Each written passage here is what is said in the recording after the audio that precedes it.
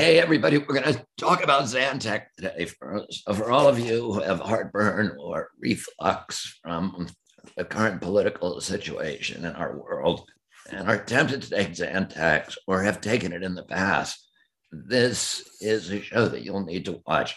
And particularly if you've taken Zantac for a long time and then you got cancer, and we're going to talk about what kind of cancer that is, you need to know the subject of today's podcast, Brent Wisner, who's my friend. I'm very happy to claim him as a friend. He's also, a lot of people tell you I know the best lawyer in the country. Well, Brent Wisner actually, arguably, is the best lawyer in the country. He's won every award that you can possibly win for litigation. I watched him. And during the Monsanto litigation, when I was on the trial team, I watched him as lead counsel to the opening and closing arguments and do these extraordinary direct and cross examinations. He did every aspect of the litigation. He did the depositions, he did the motions, he did the appeals. He is a versatile lawyer, and he's an extraordinary performer. He has a chemical linked to jurors like I've never seen before. And he is the youngest lawyer in history to ever win a multi-billion-dollar verdict. He has been declared the titan of the plaintiff's bar by Law 360. He's been declared the elite trial lawyer by the American Trial Lawyers Association and won a ton of other, I can't even read all of these awards he's won without using up time that I wanted. But how about the Clarence Darrow Award, American Lawyer Award, and Attorney of the Year by the Consumer Attorneys of California, MVP of the Year by the Product Liability and National Law Journal, Civil Plaintiff's Trial Lawyer of the Year, and the winning litigators titan of industry by the National Trial Lawyers, America's 50 most influential trial lawyers, and on and on. So take my word for it. He is an incredible attorney. And I wanted to talk today about the Zantac cases because Zantac was a drug that I took for a little while. It's an over-the-counter medication for heartburn, for reflux. It's one of the most popular medicines before it was recalled by FDA. I think it's back on the shelves now in a different form, right? They took out the bad product, the chemical that was causing the problem. So there's a chemical called ranitidine in Zantac that has a byproduct, if it stays on the shelf for a significant amount of time, that is extremely carcinogenic. Is that a good summary of kind of what it is? Yeah, yeah, that's right. So basically, there's something called, there's a nitroso, the ranitidine molecule, on one half of it has a nitroso molecule, and at the other end of it has a DMA molecule. And because, the way physics and chemistry, they sometimes reach around and they reconnect as NDMA. And NDMA is a very, very potent human carcinogen, discovered in the 30s in the development of rocket fuel. And it literally has no purpose in our world except for the fact that it causes cancer. It's actually used in laboratory experiments to induce cancer in animals. And so it's forming at levels that are staggering. So like we're talking about the daily safe limit is 96 nanograms. And what they're finding in one pill, and this is just in the pill, before it does anything in your body, just in the pill, thousands of nanograms. And so it's probably something that has caused an innumerable number of people's cancers because it was such a widely used product. So in litigation like this, you have to identify specific kinds of cancer that are subject to the litigation. And can you tell what those are? I think there's about 10 of them. I think the way of thinking about it is NDMA, right? If you expose it to any tissue in any sufficient amount, it will cause cancer. It doesn't matter if it's your eyeball, if your chin, or your prostate, or whatever, right? And that's just a function of the way NDMA interacts with human DNA. It actually causes it to effectively causes it to miscode pretty consistently. And so technically it could cause any cancer, but what we're focusing on, right, are what we can tell from the literature that it's very clearly that we can show that it causes that cancer. And that's an important distinction, because a lot of people's cancer, it may very well have caused, but we're not really in a place yet scientifically to say we have enough data, particularly rare cancers, where it's hard to get enough data to study it.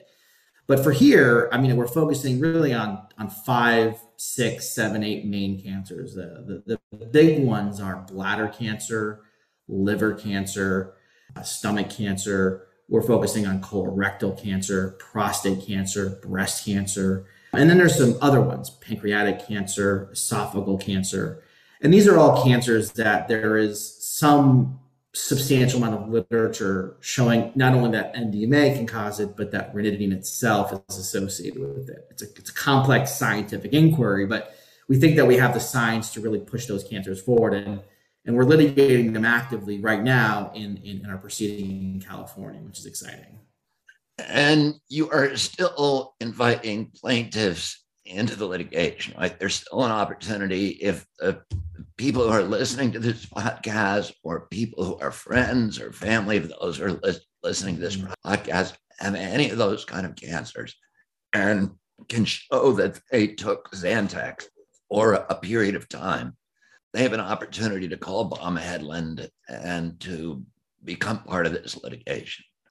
That's right. I mean, we have a whole team of people who've educated on the science, and they'll ask a bunch of questions to make sure that, there isn't some other issue that could be a problem for their case. And then we sign them up and put them into our family. It's a long litigation. These things take many years and involve many, many thousands and thousands of people. But, we have a good track record of taking care of our clients like we did in the Roundup litigation, and we're planning to do the same here. So that's sort of the process. And by all means, if you or a loved one or somebody has cancer, one of these cancers, and are worried that Zantac may have caused it or played a role in it, call us immediately or get in touch with us immediately. There's some legal defenses that can come up if you don't take action right away. So absolutely, case is still very much alive, and we're still taking in clients. And it still surprises me how many people to this day don't know about this. And part of the problem, Bobby, as you pointed out, is that Zantac came back on the market a few months ago, but it came back on the market with no ranitidine, right? They took out the bad molecule, and they replaced it with famotidine, which doesn't have this problem. And so it's essentially the same drug as Tagamet now. Or Pepcid. Or Pepcid, yeah, exactly. So it's essentially the same drug as that now, but it doesn't have the problem. But for years, I mean, we're talking 40 years, they sold this product, and they knew it.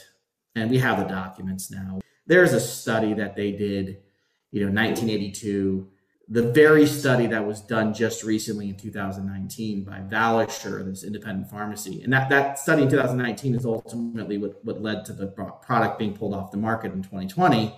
That study, GSK did that study, that exact same study back in 1982. They saw the results. It showed the same crazy amounts of NDMA forming at the same exact testing protocol. And they went, well, that's not a good result. And so they took the study and they buried it. Never submitted to the FDA, never saw the light of day until, of course, we went digging into the files. So, I mean, it's a bad case. This is GlaxoSmithKline, right? That's right. GSK, GlaxoSmithKline, or I think it was Glaxo Wellcome at the time, but they're the ones who invented the molecule, the ranitidine molecule, and started this whole really an epidemic of cancer that they created by this product. And how long do people, in order to be a plaintiff in this kind of litigation, how long should you have taken Zantac, and what kind of proof do you have to show? Because most people who take Zantac are not keeping their receipts. Sure. I mean, the rule of thumb is you need to take it at least a year. If you've taken a lot of it for a shorter period of time, we'll consider the case. But usually the rule of thumb is you want to take a substantial amount over the course of the year. So we're talking daily users, right? Now, let's say you used it once a week for 15 years. That's fine too, right? I mean, it's really about cumulative exposure, because every single time you took a Zantac pill, the NDMA in that pill and the NDMA that formed in your body from the pill, from the processes inside the gut, had a chance to cause the mutation that would ultimately become cancer, right? Every single time it happens. So, you can get those cancers in a relatively short period of time, but typically, to be that unlucky, it has to happen, over a period of many years. But the rough estimate is, we're looking for people who took a substantial amount, either every day for at least a year or, more sporadically, but for a longer period of time. And you are taking clients in California and every other state. That's right. We represent clients where they live, and we have either agreements, but for the most part, we're finding places to file their cases in jurisdictions and venues that is the best for them, right? Sometimes being in your home jurisdiction isn't necessarily the best. If you're in, a very conservative jurisdiction, at least judicially conservative jurisdiction, you might not want to file your case there, right? And so we try to find a way to put your case into a place that has a better jury pool, for example. But, I think this case, for what it's worth, I'm not so worried about juries. The evidence is just so compelling. The admissions are so damning, and the amount of NDMA we're talking about here is just so staggering. I mean, to put it in context, right? One of these pills, the amount of NDMA in it is the equivalent of smoking like 600 cigarettes. Just one pill. I mean, that's just absurd. And if people take this every day, some people took it 2 to 3 times a day. I mean, and then of course they get these cancers, and these cancers keep coming back, and they're taking Zantac every day, and I don't know why their cancer just keeps coming back like with a vengeance, because they're literally poisoning themselves because these manufacturers, hid this issue for 40 years. And it's an incredibly painful litigation, in the sense that I have thousands of clients now who are telling me their stories, and it's just devastating to hear what they've gone through. And it could have been avoided. They could have taken literally any other antacid, didn't have this problem. Tums, Pepcid, even some of the more scary PPIs, those don't have this issue. And it's just sort of a shame that GSK and then the rest of the people who took over the product over the years, just wanted to make billions of dollars at the expense of people's health. And that's what happened here. And other than the 1982 study, do you have any other smoking guns? There's quite a few. A lot of them are unfortunately still confidential, so I can't really get into it too much. But I will say, early on in the lifespan of the product, there were some researchers out of Italy who were testing ranitidine, and they were actually doing it in a simulated gastric fluid. They took human gastric fluid, and they put in some other stuff, and they put in ranitidine and some sodium nitrite, like stuff you might find in like cured meats and things of that sort. And then they kind of let it, react, and then they would see, is that reaction, is what's happening in the stomach, is that stuff a mutagen? Is it mutagenic, or is it causing mutations in bacteria and whatnot? And they showed that it was highly mutagenic, that it was highly genotoxic. And, they published their results, and GSK, responds publicly to these results and says, oh, this was not biologically feasible. It would never happen, go away. And if you look at the actual FDA documents back in the 80s, they discussed this study, and they're like, and GSK goes, well, don't worry, this is only indicated for short-term use. So while there might be this risk with NDMA, it would just be a short risk. And then additionally, it was like, the guy's the Italian author's recommendation was you shouldn't take this with food, because food, it interacts with the stuff in food, and that's problematic. Well, 2 things happen, right? One, GSK immediately started marketing it for daily use, and many, many, many people took it for years, not for 10 days or whatever. And then, of course, they started marketing it specifically with food. I mean, I have commercials that I have found where they literally are like, a guy comes to the door with a pizza box and a Zantac box on top, ding dong. And it's like, that they knew that was literally the worst thing that you could do. And that was their entire marketing plan. So there is smoking gun after smoking gun. I mean, we have documents where they straight up say this stuff causes this cancer. I mean, it's pretty unbelievable. And, we have a trial. Our first trial is going forward in October in Oakland. In the same courtroom, we tried the Roundup case. I can't believe they're gonna let us try the case because it's gonna be a big one.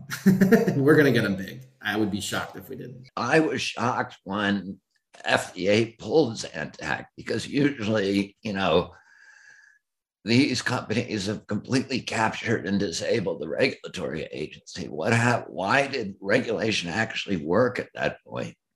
It didn't. So what happened was, I wish we could say, "Hey, FDA, good job." Please, that never happens. They are fully captured. They pulled it off the market after 2 to 4 months after every manufacturer had voluntarily recalled it. So it was already off the market. All the CVS's and Walmarts had refused to sell it. It was no longer being sold. And only then, after the industry had made a clear signal to the FDA, okay, fine, we'll pull it. I mean, I guess they pulled it, but they took 8 months to get around to it. And Canada pulled it day one. They got the results and said off the market immediately. And that's a reflection of the Canadian regulators, at least in this specific instance, not in every instance, but in this specific instance, acting quickly. Brent, if we have listeners who need to get a hold of you on this case, how do they do it? The best thing to do is to call my firm, Baum Hedlund. We're based out of Los Angeles. BAUM, Hedlund. BAUM, HEDLUND.